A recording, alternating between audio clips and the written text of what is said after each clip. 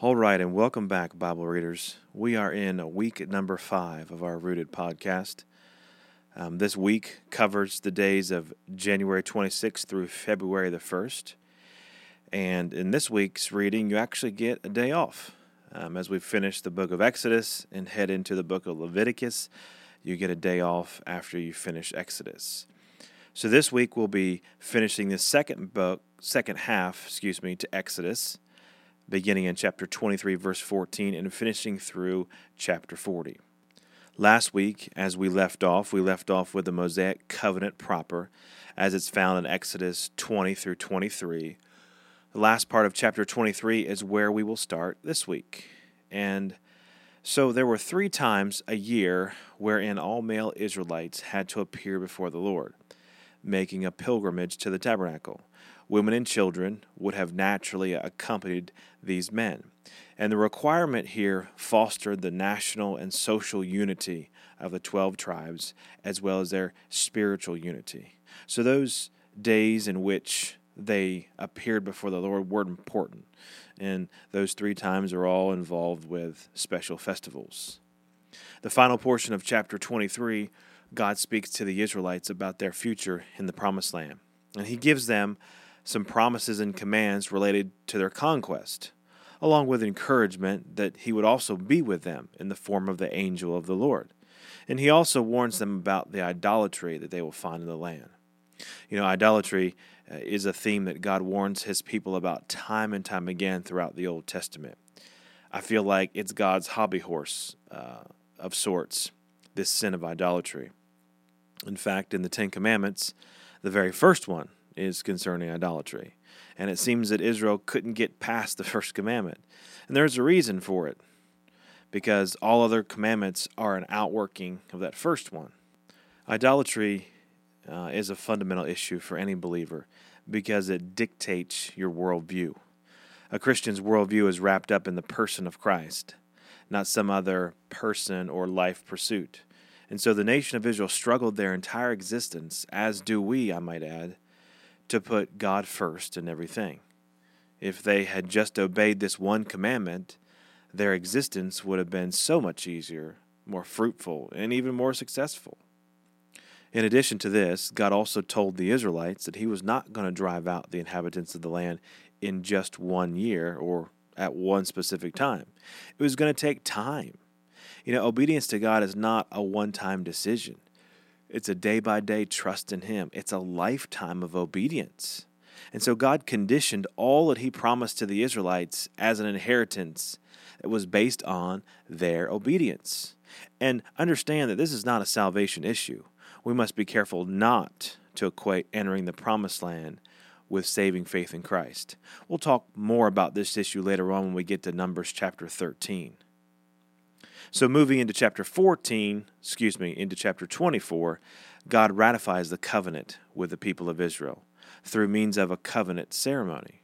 A ceremony usually included a formal meal that testified publicly to the binding nature of the agreements between both parties. And the leadership of Israel ascend the mountain, but only Moses was allowed close to God. And after the ceremonial meal, Moses goes into the presence of God to get the tablets as well as additional instructions about Israel's worship. How are a sinful people to approach God? That's the question that we need to ask here. This is the purpose of the tabernacle and later the temple. There is a prescribed way to approach God. Today, however, because of Christ's once-and-for-all sacrifice, we can approach God at any time. And what a blessing that is. Now, there's a larger section here about the tabernacle and its service. In fact, the focus of chapter 25 through the rest of the book of Exodus is on the tabernacle, its furniture, its furnishings, its construction, its service, the priests. Everything related to the tabernacle is here from chapter 25 to the end of the book of Exodus. And this matter of the proper way to approach God was critical. That's one of the reasons for the tabernacle. Chapters 25 through 31 detail the preparations needed for constructing tabernacle and building all its furnishings. The tabernacle becomes the portable worship center of Israel. They pack it up and they take it with them wherever they go. And Interestingly, the tabernacle was also placed in the middle of the camp, with 3 tribes camping on each side of it. This was a visible reminder that God desires to dwell in the midst of his people, the very center of his people. He wants to be there. And in a similar way today, the Holy Spirit dwells within us. He goes with us wherever we go, like the tabernacle would go for the people of Israel. As you read through this larger section about the tabernacle, Moses uses 4 different terms to describe the tabernacle. Each term emphasizes a specific purpose. First, he calls it a sanctuary, which is a term that means place of holiness. It stresses the simple fact that God is holy and he is transcendent, or he is far above us. Second, he calls it tabernacle, the name that we use most when referring to it, which means dwelling place, and emphasizes God's desire to dwell near his people. Third, he calls it the tent of meeting, which stresses the fact that God met with Moses and the Israelites in this tent. It also stresses a deliberate meeting rather than a chance meeting or an accidental meeting. It was a set place where they would meet. Fourth, he calls the tabernacle the tent of testimony, and this indicates the law or covenant purpose that God has with his people. In fact, the 10 Commandments are the testimony, the heart of the relationship between God and his people. The first piece of furniture that God required the Israelites to make for the tabernacle is the most important one. It's called the Ark of the Covenant, or sometimes it's called the Ark of the Testimony. The Ark was the throne of God where he dwelt in a localized way and met with the Israelites through their high priest.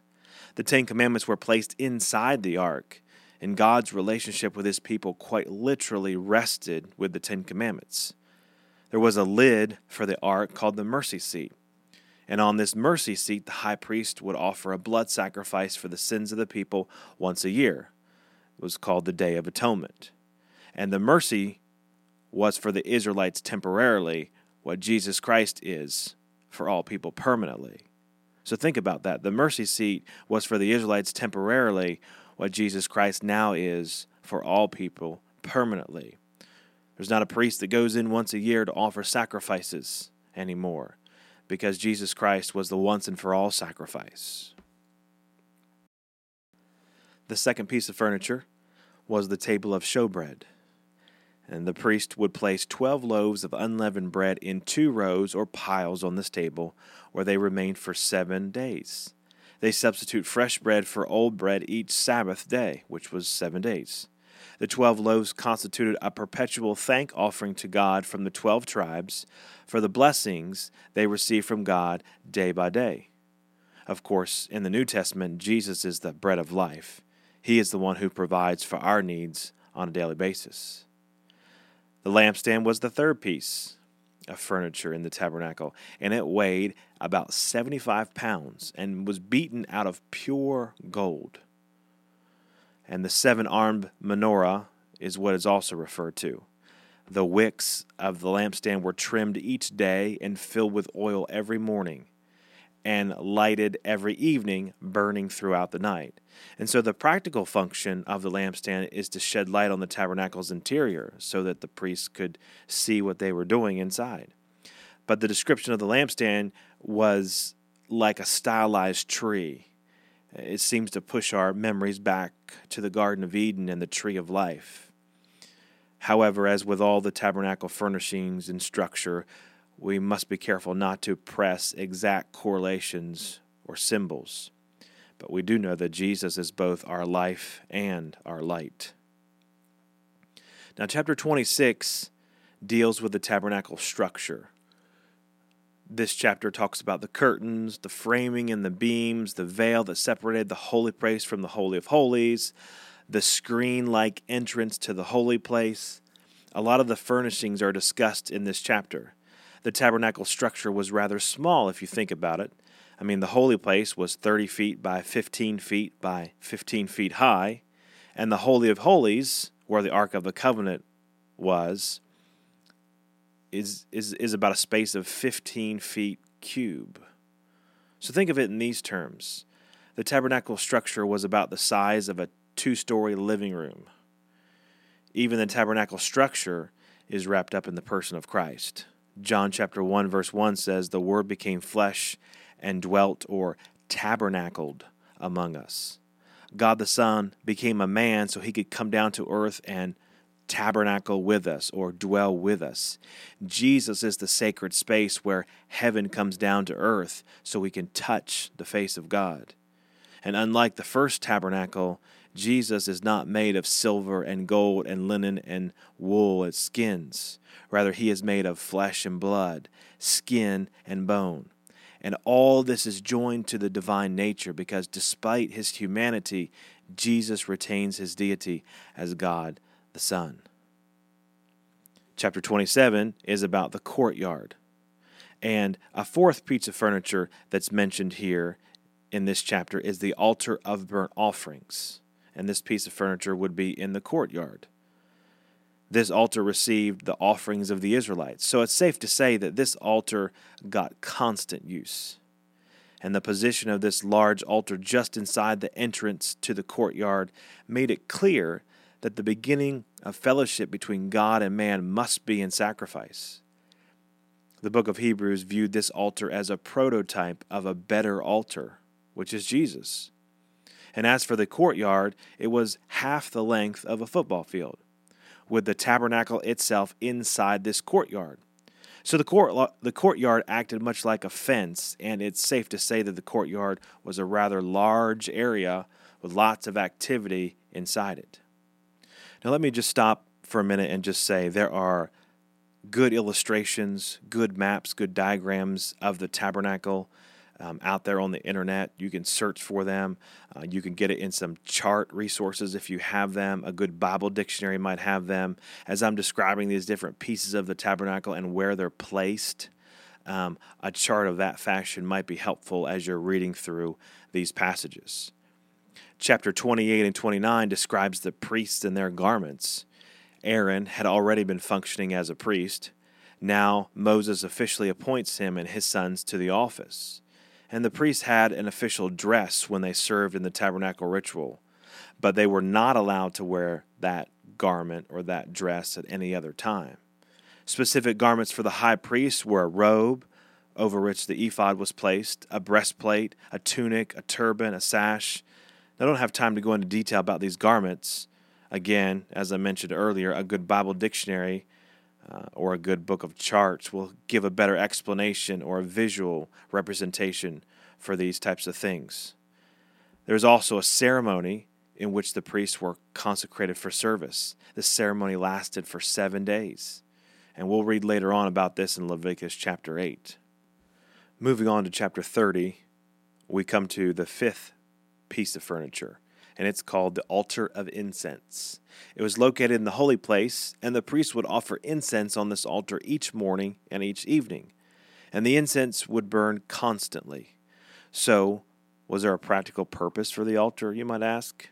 With all the slaughtering of sacrifices, no doubt the odor would have been overpowering without some kind of incense. Most believe that the altar of incense was to be viewed as an altar of prayer. In fact, if you read Psalm 141 or Luke chapter 1, it seems to give evidence that it was used in this sense. The last piece of furniture described is the bronze laver, and it was a large bowl-like reservoir for the water that the priests used to wash with as they performed their duties. It stood between the altar of burnt offering and the tabernacle proper, so its presence symbolized that cleansing is necessary after making atonement and before enjoyment of fellowship with God. So all the pieces of furniture as they're placed in the tabernacle, in the holy place, in the Holy of Holies, all are strategically placed for a specific reason. Because God doesn't do anything just because. He has a reason for everything he does. Now in chapter 31, God appointed men who would be responsible for interpreting Moses' instructions about the tabernacle and constructing it. The text says that he filled them with his spirit so they would make choices consistent with his will. And chapter 31 also included the Sabbath law and the regulation there. And after God had finished delivering instructions to Moses, he gave the 10 Commandments on tablets of stone written by God himself. Now, all that good instruction about the law comes to a climax here in chapter 32, because down on the bottom of the mountain, the Israelites are not patiently waiting. As Moses is receiving God's prescribed method of worship, back at the camp, the people were devising their own system of worship. It's always been hard for God's people to wait for him. When Moses lingered on the mountain, the people were ready to replace him. And in spite of the law and in spite of the awesome power of God and his total conquest of the gods of Egypt, Israel fell quickly back into idolatry. Aaron, of all people, makes the golden calf, and the people worship it. When Moses comes down off the mountain, he disciplines the people for God and interceded with God for the people. And thousands die because of this event. And even though the matter was settled, this incident would be an ominous indicator of what lay ahead for the nation. Now, what's interesting about this larger section of Exodus 25 through 31 that we've talked about is that it parallels the creation account of Genesis 1 and 2 in many different ways. And I wish we had time to look into all those parallels, but I at least wanted you to know about it, and you can study that on your own. Now, as we continue on into chapters 35 through 40, they speak specifically to the construction of the tabernacle. A free will offering from the people is what financed the tabernacle, and more than enough was received. In fact, Moses had to tell the people to stop bringing money, stop bringing gold and silver and the things that were needed, because they had more than enough. And the materials were given to two craftsmen, and their name is there in Exodus 31, verse 2 through 6. Bezaleel and Oholiab, I think is how you say it. You can pronounce it how you want. It's in there, Exodus 31. And these were two craftsmen who were actually to put the tabernacle together. Think about having that job and the responsibility and the weight that laid on your shoulders of you had to construct the tabernacle. The three main sections of the tabernacle, the courtyard, the holy place, and the Holy of Holies, separated three different kinds of worshipers. We encountered a similar situation back at Mount Sinai. Only Moses was allowed to go up to the mountain and meet with God. He was the mediator, the man who represented the people before God. The elders were allowed to approach God and even commune with him, but they could only go up halfway. Then down at the bottom were the rest of the people, who were not allowed to approach him at all, but had to stay off God's holy mountain. The tabernacle itself was structured in a similar way.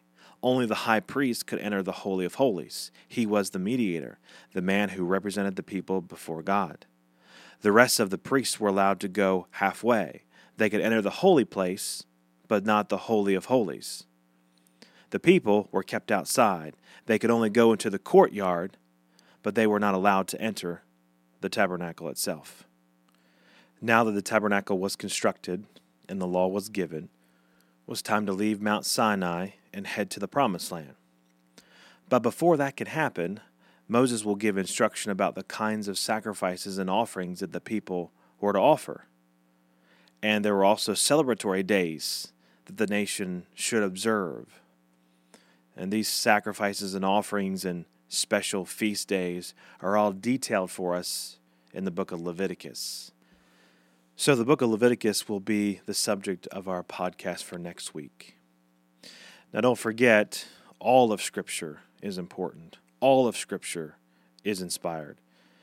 Timothy tells us in chapter 3, verse 16, all Scripture is given by inspiration of God and is profitable. So even the book of Leviticus, as strange to our Western hearing and eyes that it might be, it's still profitable. Genealogies in Scripture, while they are tiresome and hard to read and hard to pronounce those names, are profitable.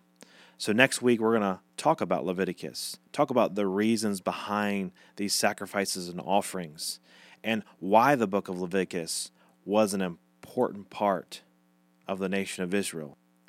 I hope you've enjoyed the summary for this week. If you have questions, send them to BibleReading@lmbc.org, and I will talk with you all next week.